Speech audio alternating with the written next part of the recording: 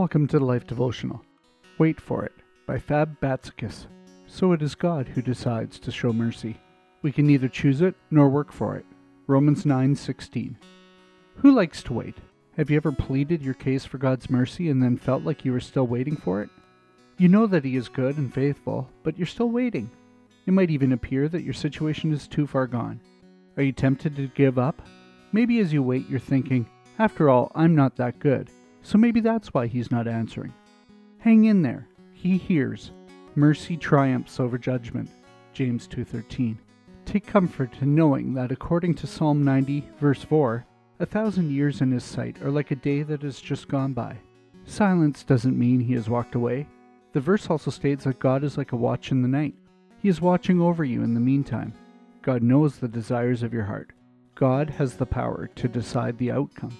Did you know that God's perspective and ours are different? He sees the big picture. He is working things out according to His purposes. His mercy is new every single morning. Lamentations 3:32 and 33.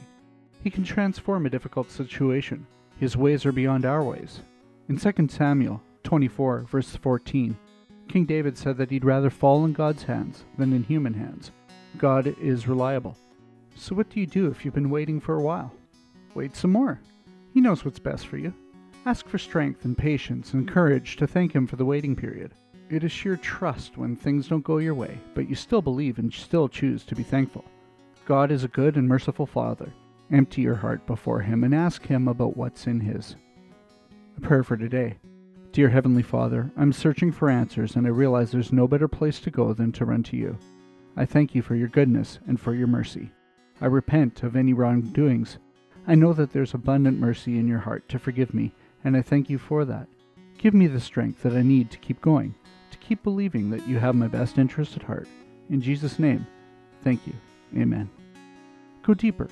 If you're waiting for a response from God regarding a certain thing that you desire in your heart, take a few minutes to ask Him what's in His heart. Focus on His heart for a moment, not on yours. To go even deeper, read Practicing Patience When God Has You Waiting, or Delay is Not Denial on thelife.com. Do you need prayer? Come see us at thelife.com/prayer.